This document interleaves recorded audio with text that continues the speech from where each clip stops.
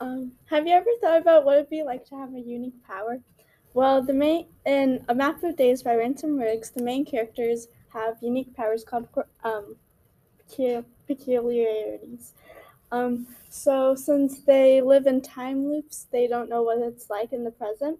So they go to the main character Jacob's house to live in the present. So Jacob has to teach them how to be normal in the present, and then eventually Jacob finds uh, a like little dugout of his grandpa's like area, and he finds out like more about his grandfather Abe being a hollow hunter. Eventually, uh, Jacob meets his grandpa's partner Abe. I mean H, that like helped fight hollows with him, and so H sends him on a mission to save somebody. So appeal factors are that it's action packed, funny, and it's a bit spooky because there's like vintage pictures in it.